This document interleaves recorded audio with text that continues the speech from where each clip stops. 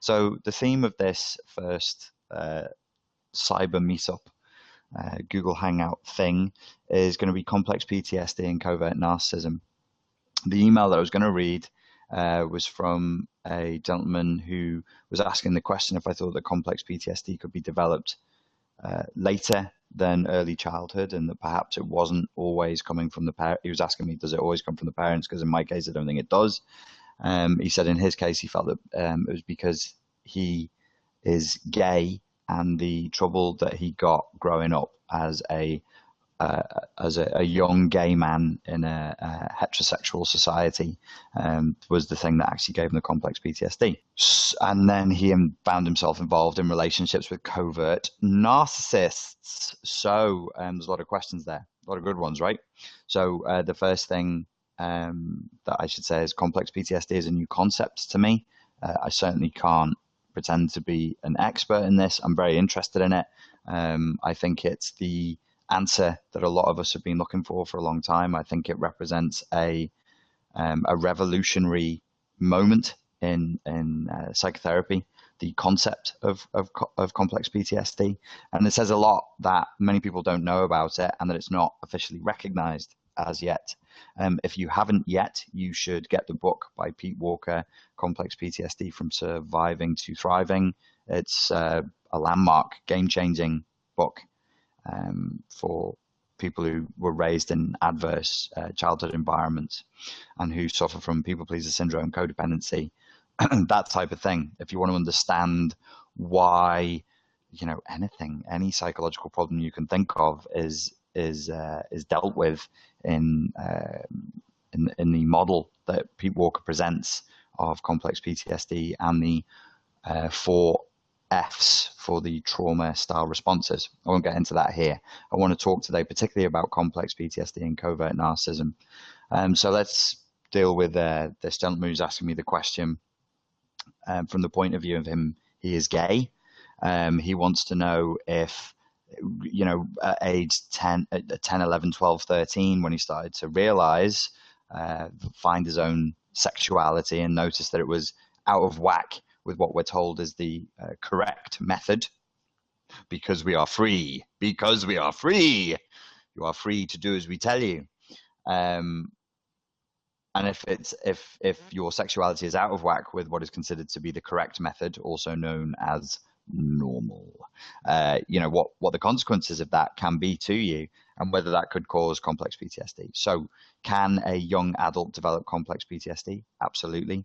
It isn't always down to the parents. It isn't always down to the childhood environment. It often is. You could even go so far as to say it usually is. If you look at the model of what complex PTSD represents, it's highly likely that you're talking about childhood abuse and a relationship with parents or parental style authority figures who hold the most power in terms of patterning the unconscious of the child's mind at that moment. So absolutely you can develop it at any age. The example that is often given in complex PTSD land, if you're interested in the research that goes on, is that of political prisoners. If you're put in an environment where you're infantilized, entrapped and cannot escape, and you're put back in a state of vulnerability and helplessness where you're dependent, you're forced to be a dependent upon the goodwill, kindness, or sort of care of others, like being a prisoner, then you can develop complex PTSD. There are certain things that are important to the development of complex PTSD. One of them is not that you must be a child. The fact that you're a child is an incidental factor in creating complex PTSD. You must be a dependent. You must not be able to escape. And you must feel or experience subjectively as though your very survival depends on the behavior, on the decisions of the person who is effectively looking after you, or if you were trapped and shoved in a dungeon, at least the gatekeeper, the tower keeper, the guy who jangles the keys that lock the door. his moods, her moods, what she wants, what she desires will become a large focus of your life when your life is shrunk down to this environment, which can have frequently has a cult-like quality to it. So there is a body of research out there done by a lot of it that I'm aware of is American rather than European, as it happens, on complex PTSD as a result of being in cults. Cults do cause a lot of complex PTSD because frequently one of the other elements that is required for complex PTSD to occur is that you have a place where you cannot escape, where your survival depends on the sort of relationship with a authority figure, and that the rules change and that there are conflicting rules, that the injunctions in which you live under in that environment are not congruent. So you're forced into a game that you don't consent to, where you never really even have the rules explained to you. And even when you start to figure out what the rules of the game are, the fucking rules change on you. So this is why it's so stressful. Before I ever heard of complex PTSD or narcissistic abuse, I fell in love with the concept of the catch-22, or as Gregory Bateson, the anthropologist, described it, his double-bind theory of schizophrenia. Mental health practitioners on the Spartan Life Coach channel have pointed out to me it's actually not a great description of schizophrenia, but it is a fantastic description of how to drive somebody crazy and how to break their self-image and cause lasting damage to who they are and how they operate in the world. And it's the same thing, it's the idea, the example I always refer back to for the double bind theory that Gregory Bateson proposes is the 1984 torture scenario that takes place between the character Winston and the representative of, as Zizek would put it, the big other. How should I put it? In the film, it was played by John Hurt, was the victim, Winston, and Richard Burton had this fantastic, terrifying performance as the stern, fatherly, older brotherly, paternal authority figure who didn't want to hurt Winston, but he had to because it was his duty, because Winston's mind had become corrupted with filthy, dissident political ideas. The double bind scene in particular, if you want to watch it, it's kind of triggering because it's pretty graphic, would be triggering for some people, is when Winston is being tortured and the character played by Richard Burton says, "How many fingers am I holding up, Winston?" And Winston says, 3. "No, Winston." And he tortures him. Either I think he racks him or he electrocutes him. He says, "How many fingers am I holding up now, Winston?" He says, 3. "No, Winston, it's not 3. And they go through this whole dialogue, this whole process in the book 1984 of breaking down Winston's ego. And I don't mean ego in the normal way in which we describe it in modern Western parlance. I mean the Freudian concept of the ego, that which allows the vulnerable inner individual to deal with and cooperate with and negotiate with reality becomes broken because the rules of the game keep changing. And when you fuck up, you are beaten, tortured, starved, possibly executed. There has to be this fear hanging over everything of some terrible, awful destruction. And George Orwell, which was so brilliant about the book, is the terrible, awful destruction wasn't more torture, and it wasn't being executed. Being executed was almost a relief from the Ministry of Love, doublespeak. Okay, doublespeak in the Ministry of Love, which is actually the place, the dungeons where political prisoners are tortured. All of this is very important if you want to understand complex PTSD and covert narcissistic abuse. Because the abuser, the torturer, says, "I am not torturing you because I hate you. I am re-educating you because I love you, and the party loves you, and this is the Ministry of Love, and your thoughts, comrade, must be corrected from their filthy, Western, decadent capitalist corruptions." So that's the environment that needs to take place. You need to be stuck, and you need to have one injunction that goes against the other injunction. I think the third factor to create a true Batesonian, the double bind is that you can never say that it doesn't make sense. Winston does in the book. He says this doesn't make sense, and the Richard Burton character says, "Yes, I know, it doesn't make sense. It's great, it doesn't make sense." And he says, "Well, what is 4 plus?" I think he says, "What is 5 plus 3?" You know, and your brain will give you an answer. The mathematical truth of the answer is 8, but I need you to see that 5 plus 3 is 9, and I don't want you to lie. It's so cruel, this book. It's such a cruel description of cruelty. It's perfect. It's excellent. He says, Winston, I know you're an intelligent, rational man, and you want this pain to stop. You want the imprisonment to stop. And if I tell you that 5 plus 3 is 9, of course you're an intelligent individual. You will forego your principles to stop the pain, and you will tell me that yes, 5 plus 3 is 9, even though in your heart and in your soul you know it is 8. But that's not good enough for the party. That's not good enough for me. I need you to say that 5 plus 3 is 9 and believe it in your heart and in your soul. Recently, I released a video about brainwashing. If you go to the Wikipedia page, for what it's worth, on brainwashing, there's a reference there that says that actually the concept of brainwashing is a play on words from Chinese that originally meant heart washing, which I think is lovely. The idea that your heart, your soul is dirty and needs to be cleaned. It sounds quite benign. You know, the idea that I'm going to clean your heart for you, I'm going to clean your soul for you because you have been corrupted by this mental software virus that would have caused you to speak out against the Communist Party or the Capitalist Party or whatever the fuck party it is. It doesn't matter. It's all about control. It's all about controlling the individual and breaking them to the point where 5 plus 3 equals 9.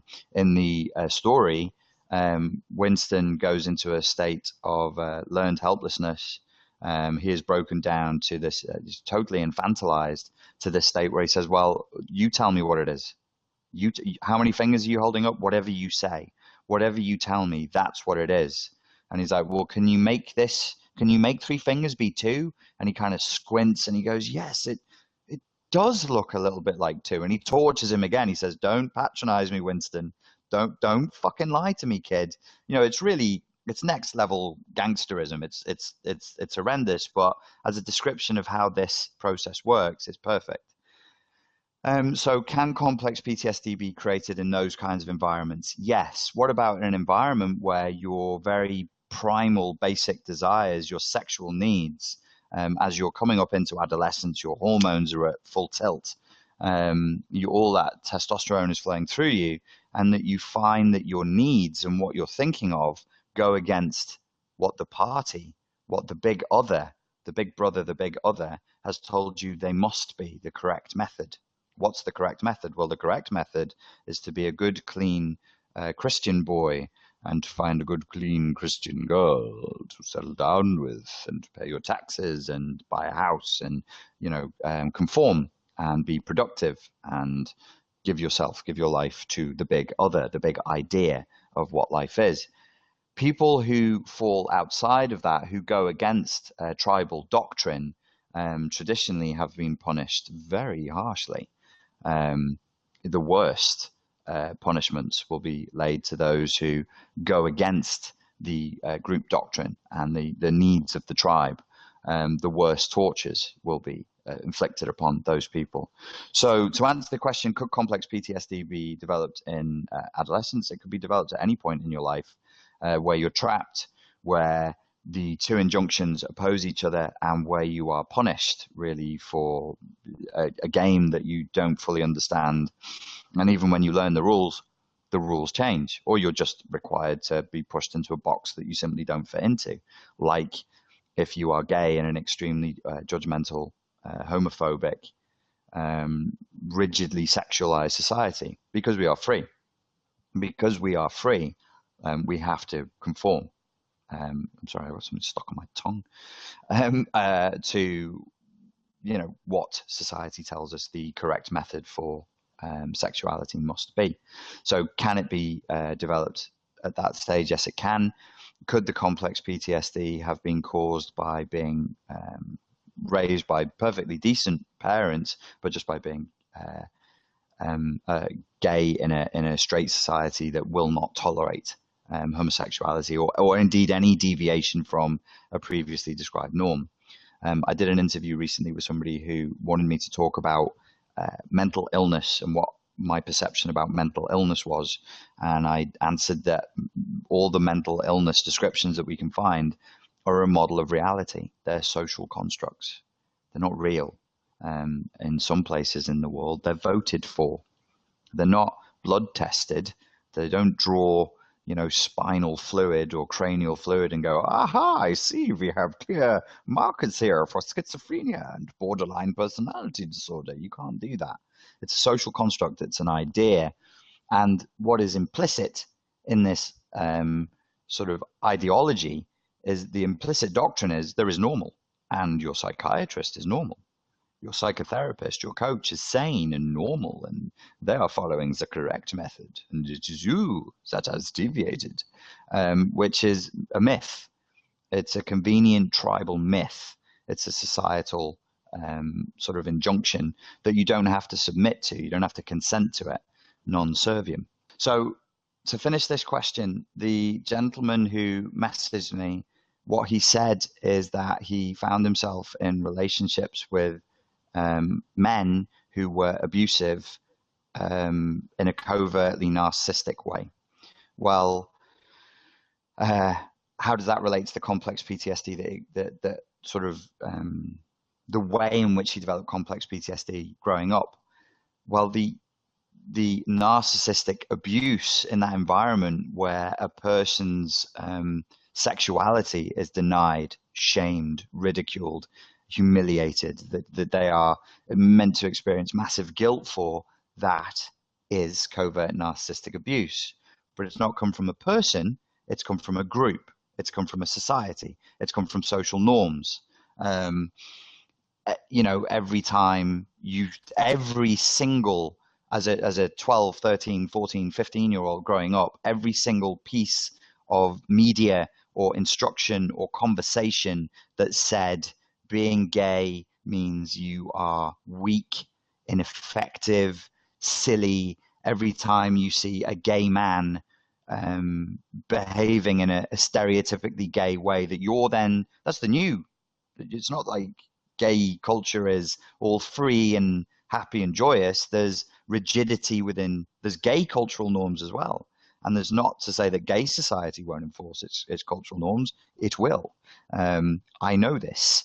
I myself happen to be heterosexual at this point in my experience as a human being, but I have had over the years a lot of gay friends, and I've seen that. I've seen that rigidity. I've seen that self-disciplining within the gay community, and I see negative stereotypes enforced not just by heterosexuals on gay people, but by gays on other gays. It manifests differently amongst men and differently amongst women, yet there it is. So every time you experience that the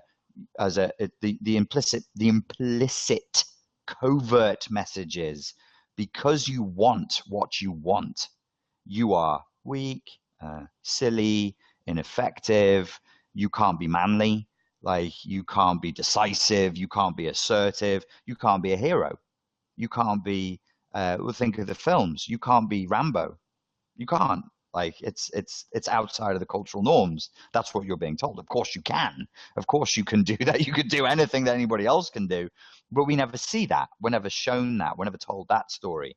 I can't remember whether the last time I saw a Hollywood blockbuster where the lead was gay. I'm not even going to go there into the implicit racism and sexism that is still absolutely rampant in 2015 Hollywood. Go and watch. I watched Jurassic World the other night. I think I walked out with a sore forehead from rolling my eyes so hard. The most cliched, hack, dreadfully written, appallingly developed. I'm sorry, they weren't developed. Characters and lines and just drivel. It's just absolute fucking shocking drivel. That is just, I don't even know why they're doing it. I don't know why. It's like they're deliberately farting in people's faces. I was watching the film and all I could think about was the human centipede. which I've never seen, but I understand what the concept of the film is. It's about people being force fed other human beings poop. And I'm just thinking, was the human centipede just a big inside joke in Hollywood for as a metaphor for what's actually happening there, where people are just being fed other people's poop, and every film, every story is just a bad photocopy of a bad photocopy of a bad photocopy, running on into eternity. Anyway, what the hell am I talking about? I said I wouldn't talk about films. Don't get me on films. I'll drivel on. So, why would this gentleman end up with a covert narcissist? Because the abuse that he experienced that created the complex PTSD in society, in culture, was largely covert. Yes, there are people around who'll say, you fucking faggot, queer, puff, blah, blah, blah, blah. I myself had my life changed when I was assaulted when I was 21. I was going to join the army as an officer.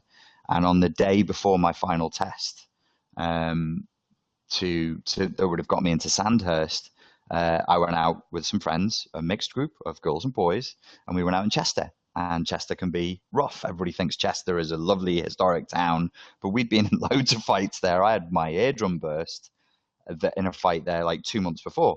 And we said, well, where are we going to go? Well, we'll go to a place, I don't know if it still exists. It's on Love Street in Chester, and it's called Love Street. And it's a gay bar that was open late on a Sunday night. Played great music, had cheap drinks. People went in there and danced, and that's what we were up for. So and it was a mixed group, so we went into the gay bar. And a guy singled me out, who I'm sure is straight and not a repressed homosexual who's angry with other gays at all. And he glassed me. He hit me with a half a pint glass. He didn't break it and then shove it in my face, thankfully. He just took it and smashed it into the side of my eye. He headbutted me first and then smashed it into the side of my eye. For being gay. And when the police came to arrest him, he even shouted, "He's a fucking faggot. I'm glad I did it. I'd do it again." And then he went to jail eventually. So I am aware that this happens. I've seen it more than once with my own eyes. But it's not always like that's overt abuse. And often what happens is the thick end of the wedge, if you're gay, raised in this society, will be covert abuse. It's all the little niggles and digs and the representation of how gays are supposed to act in the media is not. I would personally find it a bit annoying, and I would probably want to fight against that in the same way I find it annoying when I see depictions of a white heterosexual 30-something man, and I look at that and I think, fuck you, that's not me. How dare you push me into that cultural stereotype? I'm not like that. Don't show every fucking white guy who's 35 to 38 years old. It's frustrating to be told, this is who you are, little consumer. This is what you wish to consume and buy now. It's in the advertising. It's in the ideology, as Zizek would say. You walk in Starbucks and you literally buy and not just a coffee, but a cup of ideology. And we are the goldfish swimming in this sea in this water. Not even a sea. We don't have the freedom of the sea. We're in the goldfish bowl of ideology, but you don't see it. You're not aware of it. You just swim in it. It was there long before you were born. It's implicit in our language. It's implicit in everything we do. It's, Anyway, I was about to go back into films. Pull myself back. So if the abuse you experienced was covert, created the complex PTSD that caused those invisible wounds, you're going to seek an abuser later in life to sexually attach to, who reflects those invisible wounds that you experienced in childhood. So, my friend, the reason why your last two boyfriends fit he watched my video on 20 signs of covert narcissism, and he was like, dude, it's like this guy hit 18 out of 20 of the things. He was exactly that. And it's like, you knew him. Well, the reason why that this guy fit the mold for covert narcissism is that I believe is because you were abused by a covert narcissist, but it wasn't an individual. It was a collective. It was a group. It was a society. It was a cultural norm that abused you, that denied you the freedom to be you. Oh, waffling a little bit there, bringing it back. Okay, so somebody wants me to talk about the Rachel Dolezal thing. Talking about swimming in a water of ideology and, so much that is important, so much that is important that informs what we do and how we think is not seen. Those of you who followed me from the beginning will know that I'm a big fan of Patrice O'Neill. He actually had a stand-up comedy show that was called The Elephant in the Room. But Patrice O'Neill's policy, his comedy, was to call out the elephant in the room all the time. The elephant in the room with this whole Rachel Dolezal situation is not about one silly woman who, yes, is probably personality disorder. And people have said, analyze that. So what is it? It's borderline? Is it, yes, she has a wafty sense of self. Yes, she will lie to get what she wants. Yes, she will jump on the bandwagon of other people's problems and other people's pain and other people's suffering to make it her suffering, which kind of would indicate covert. But who cares, man? That's not the big issue. The big issue right now, especially in America, a lot of people think I'm an American basher. I'm not. You guys don't realize a lot of Brits are very pro the American ideal and what America was supposed to be. Not all of us, it's ultra submissive to like the idea of royalty and feudalism, especially in the North. You all watch Game of Thrones, but you don't realize that the American gentleman who wrote Game of Thrones understands English culture, British culture very well. The Northerners have always been rebellious against the South. The kings always lived in London. So I'm from Liverpool. I'm from the North. That accent that you hear in Game of Thrones, the men of the Night's Watch, the men of the Wall, winter is coming, nothing Jon Snow. That's my area. That's Lancashire. That's Yorkshire. That's up the road from us. And if you look in English history, they literally at one time came up and slaughtered. There was a genocide of the North for rebellion against the king in the South. So we're not all against America. I'm driveling on now. It's a fucking history lesson. Okay, so the I'm not an American basher. I really am not. But y'all have hysteria when it comes to race. I went to America once when I was 21, and I flew in, and before I was allowed off the plane, I was handed a form on which I had to state what my race was. So I'm 21 years old. I just did a psychology degree. My dissertation was about the social constructs from race. And the fact that race is a completely fallacious notion. Race as a scientific term is gibberish. It's meaningless unless you're talking about plants. Sorry, guys. It doesn't mean anything. It's actually it has scientific validity when we are talking about plants, not humans. Why? Because there isn't enough difference between humans to say this one is different to this one significantly enough to say there's another race. If you don't believe me, Google how many races are there scientifically, and you won't get an answer because there isn't one. So I was appalled. I was told that I would not be let in by whatever you have in America, Homeland Security or whatever, if I would not state my race. And I thought that was the most disgusting, weird, bizarre, neurotic, hysterical thing to do. Who the fuck cares?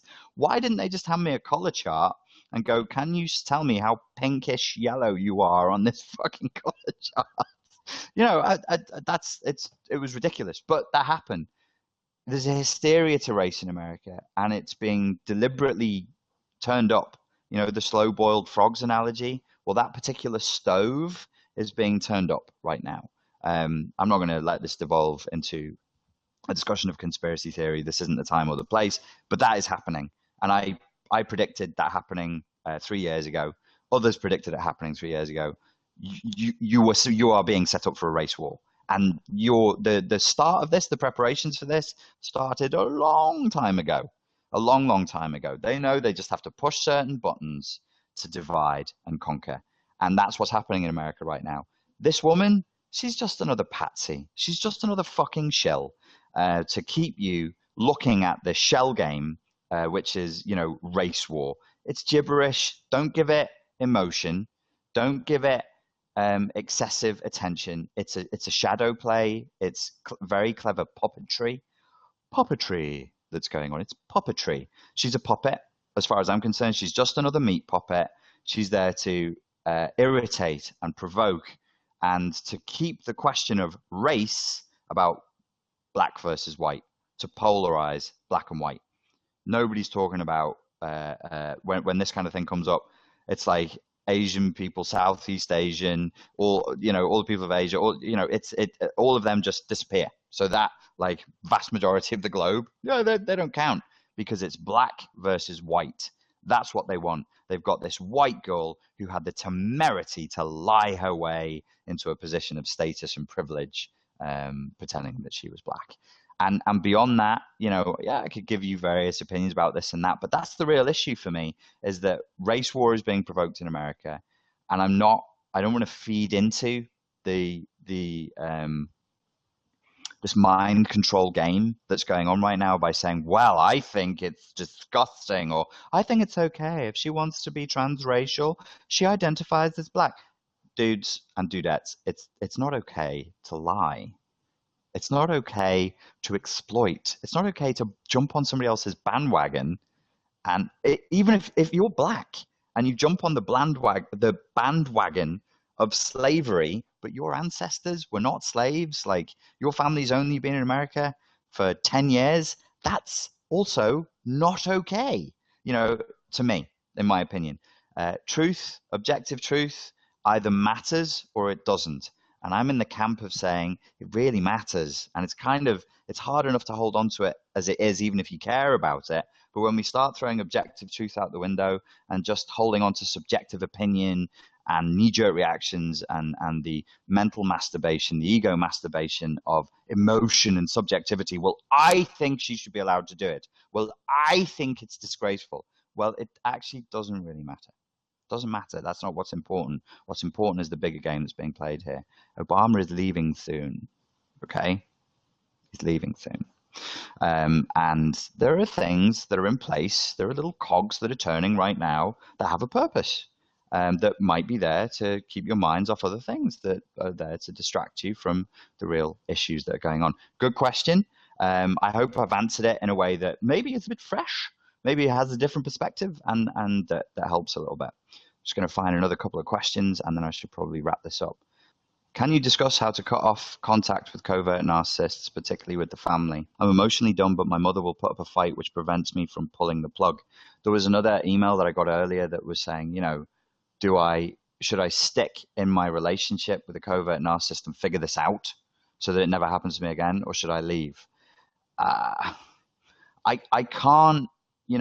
I used to teach self-protection in terms of martial arts, and I spent on and off 10 years working nightclub security in Liverpool, Tenerife, London. I even did a 9-month stint in New Zealand. And it's very easy to get drawn into like specific scenarios, but I can't really tell you from the outside how to handle the specific scenario you're in or the particular fight you're going to be in until that happens. What informs your decisions of how to deal with that fight should be the moment-to-moment changing terrain that you see before you, and you should just try and work from certain key principles, which I'll give you in a second, and do something that is sensible. Do something that makes you safe. So if I say to you, hey, every time you get into a fight, you have to always use your right hand to punch the person in the jaw, and then you find yourself being attacked while you're on the top deck of a moving double-decker bus as it's going around a corner, all of a sudden by 3 people, and it's the middle of winter in London, and you all got thick jackets on, all of a sudden that advice kind of starts to suck, doesn't it? So if I say to you, always go no contact, even when it's in the family, and I create like an absolute rule, that's going to suck because there are certain situations where that won't work. If I say always work within the family and cooperate with the person you're in a relationship with, that's going to suck too, because the damage that can be done by contact with a narcissist is terrible. If you're stuck with a narcissist, if you have shared custody with a narcissist, if you're just stuck in a house for whatever reason with people who have narcissistic personality disorder, you're in for a rough ride. That's the truth. And you need to be very tough, and you need to be very tough and boundaried mentally. And the first person you need to be tough and boundaried with mentally is yourself. It's very important that you maintain a clear perception of the reality that's playing out. Now, I've just said to you, okay, troops, okay, martial arts student, you're about to get in a fight, you're about to go to war. Keep a clear idea of what's going on. And as soon as you make contact with the enemy, their first attack is upon your ability to keep a clear perspective of what is going on.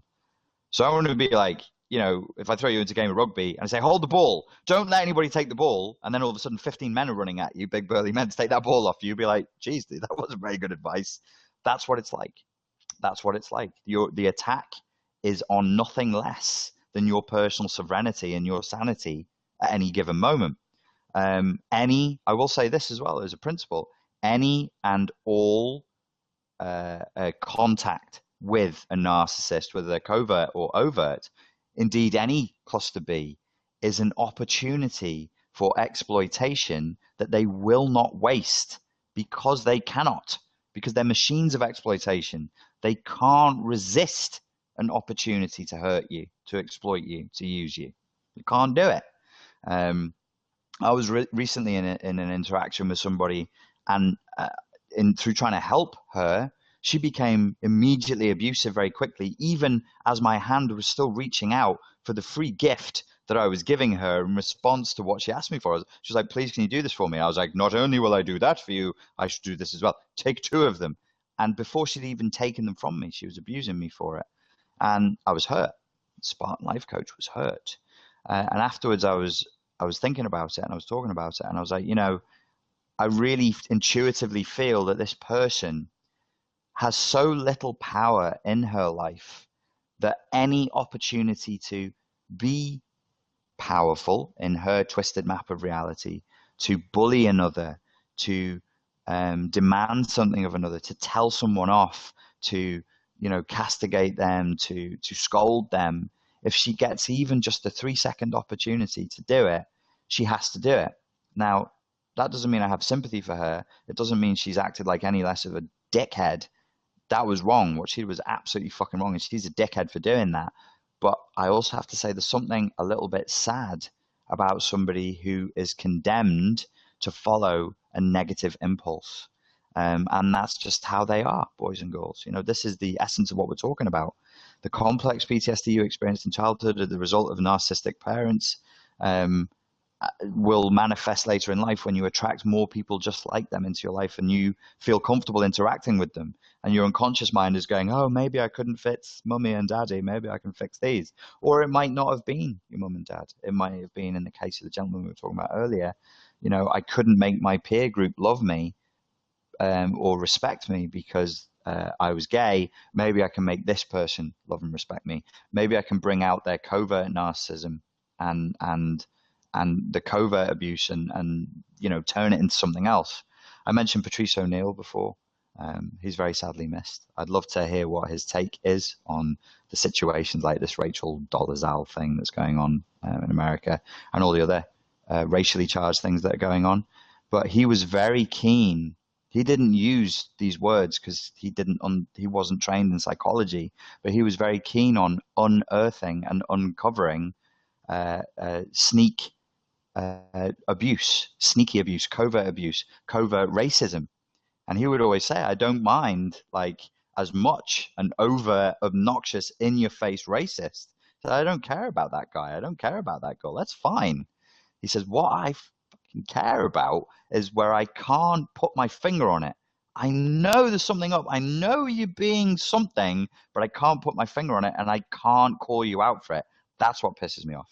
It's exactly the same with covert narcissistic abuse. So if you're in contact, what's my recommendation? My recommendation is that you understand the danger you're in as regards your sanity. I somehow ended up on a page of Amazon books before. One of them was about dealing with a narcissist, and it had great reviews. And just to be perverse and contradictory, I wanted to see what the worst reviews were. I was like, well, tell me everybody's saying what's great. Let's hear what sucks about this book. And one of the 1-star reviews was saying, you advised people how to stay in contact with a narcissist. How dare you? And the metaphor that this person gave, that she gave, I thought was fantastic, was if you were advising people to stay in contact with a physically abusive person, would you recommend that they keep plasters around the house and little bags of ice around the house when that piece of shit punches you? So then why, obviously nobody would. So then why would you do that for when people are assaulting you mentally and emotionally? Why would you advise them to keep little, it was something incredibly perverted, sorry, not perverted in the sexual sense, but in the Freudian, in the old psychoanalytic sense, when you have a drive and it gets turned back on itself, that's a perversion. There is something perverse and deeply sick about saying to somebody, hey, I'm going to teach you how to stroke your narcissist's ego and keep them from attacking you and keep them from beating the shit out of you. That's disgusting. That's like, isn't that like helping somebody, I accept that you're going to torture me. So here's, some pliers. You have dirty pliers. I have bought some new ones. Just go in the garage. You can use them. Are you going to rape me? Well, if you're going to rape me, that what you're going to tie me up, that's not going to hold me. I'm quite strong, but I have this tape of it. It's disgusting, the idea that I'm not going to sit here and help people to remain in contact with a narcissist. I can't do it. It's sick. What I can do is help. I'm not going to help people to stay in contact with a narcissist. I ain't going to teach you any techniques for moderating the narcissist behavior or anything like that. I can teach you and help you in being the effects of being with a narcissist and to mediate them, to tone them down.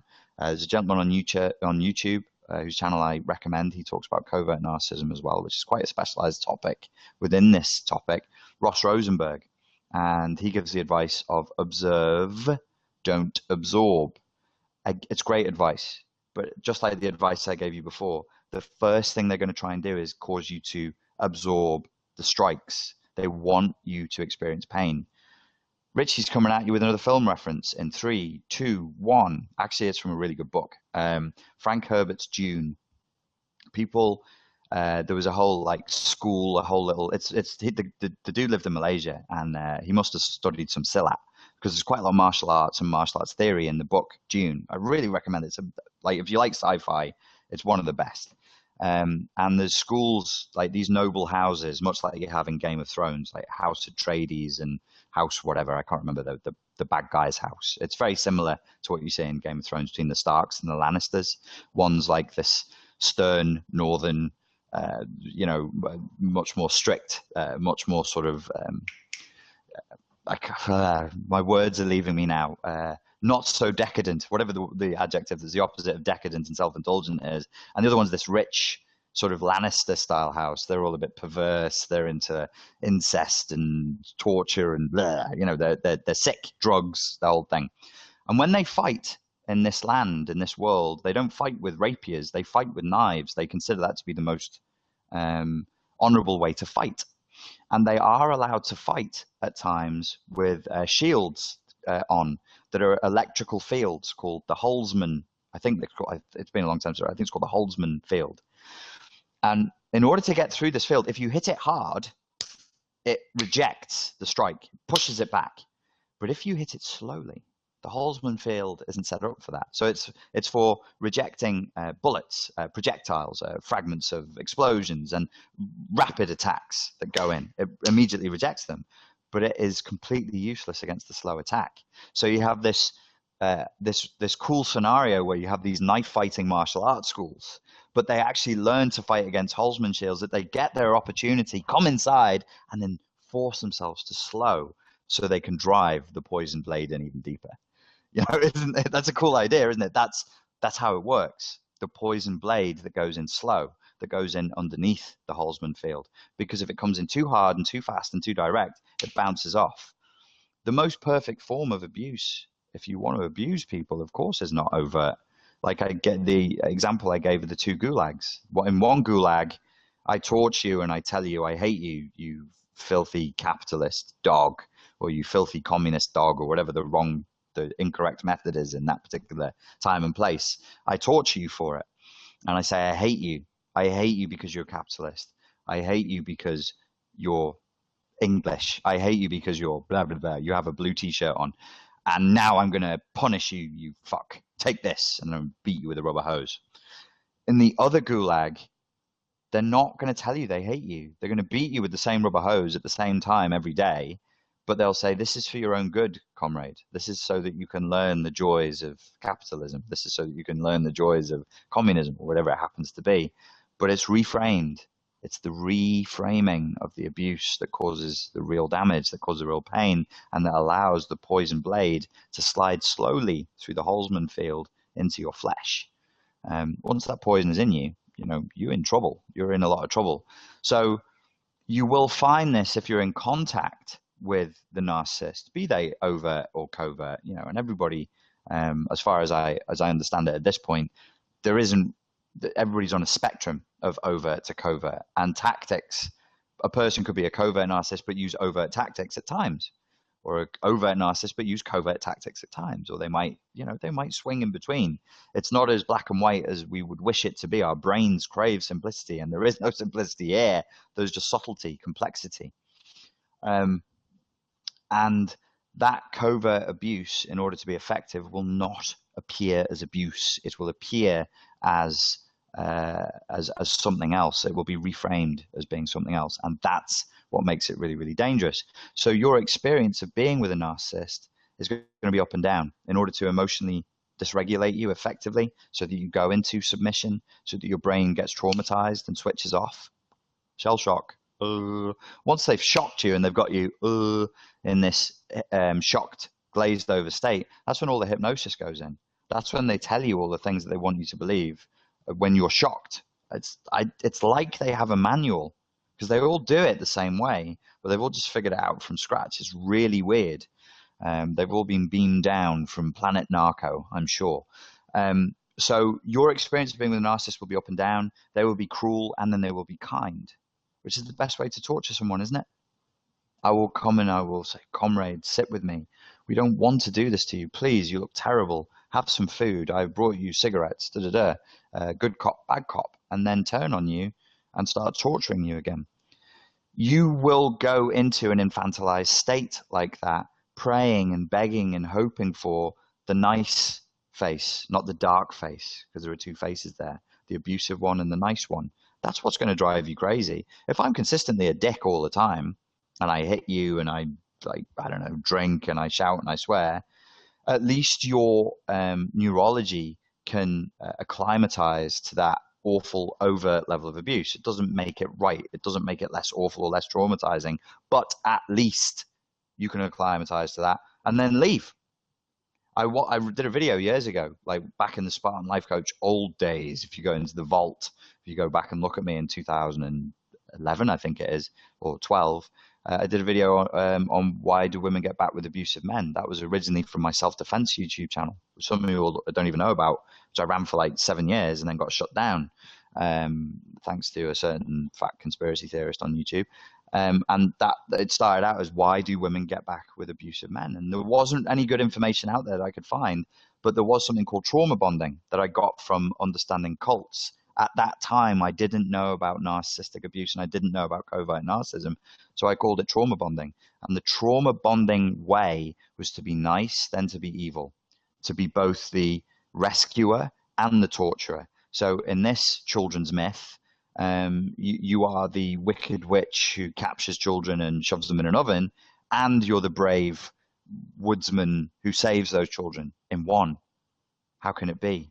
Then the mind is forced into a state where it needs to split, and it creates a split reality. They can't be evil and good, can they?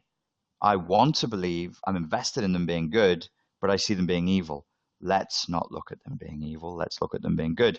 And slowly your whole sense of self and your whole grasp on reality starts to fragment and break, which is why I created the Covert Narcissism Unmasked course, was to help people deal with that split. It drives a wedge and splits your brain, splits your mind into your reality and your sense of what is up and down. And that course was designed to help you sort of deal with that and recover from that. But I'm not going to teach techniques for being in contact with narcissists that ever suggest that you should be trying to mediate their moods or placate them. And there are courses out there like that. It disgusts me. One of these ebooks that somebody sent me said, oh, treat your narcissistic spouse, your narcissistic partner, like a child, and indulge them in their grandiose fantasies and their exploitative patterns. No, no, no, no, no. This is not the correct method. That's really sick. I would never recommend anybody do that, and I'd never jump on board with anyone who thought that was a good place to come from. Okay. Final question. Hello, my narcissist started ignoring our 4-year-old daughter, kind of giving her the silent treatment as well. We are currently separating. What motivates such behavior? Yeah, what motivates such behavior? It really, I joke about it, but it actually helps if you can see these people as being from another planet, like reptilians from the planet Draco. And I jokingly call it Planet Narco. The biggest mistake you can make is to try and superimpose what you would do, what you would feel, your moral landscape. You might not be a particularly morally upright person per se, but if you have any morality whatsoever and you try and superimpose your morality onto someone from Planet Narco, it ain't going to work. Like the reasons why he will be ignoring you and ignoring her, you maybe should do some more research, particularly into the concept that is called the lack of empathy. There isn't normal human feeling there. There isn't normal attachment there. A father is supposed to biologically feel an attachment towards a child, but people who are suffering from this particular mental illness, this personality disorder, they don't feel that way. They don't have those emotions. They don't have those normal attachments. And I guess, you maybe need, it's not a nice thing to hear, but you do need to hear it. This individual, if he truly is NPD, will see you and even his own daughter as pawns in a longer game to be used or not used. If he is totally ignoring you, it could be that at this moment in time, he doesn't have a use for you, but he may do in the future. And that use may be anything. I mean, use our imaginations. I don't know enough about the situation to say. Or he may be punishing you, and he may know that it's distressing for you when he doesn't talk to his daughter, that it upsets you and tortures you. And that's why he's doing it. Did you tell him that you don't like it when he doesn't talk to his daughter? If you did, you handed him an instrument of torture, and now he's using it. In the world of Planet Narco, any and all information that you give to the narcissist can and will be used as ammunition against you at a later date. It's sick. It's unpleasant. I'm truly sorry that you're experiencing that. Get as much support as you can through this period, and try and acclimatize to the idea that he is not a normal human being. He doesn't feel and think the way you do, even though he knows how to pretend to. That's a rather dour note to finish on. Sorry about that, folks. I hope that was useful, and I hope that in future Google Hangout thingies, we can actually get some people on and talk to them. Once I've figured out how to do that, then we shall do it. Okay, thanks very much for your time and your attention, and I look forward to speaking to you all again soon. Cheers.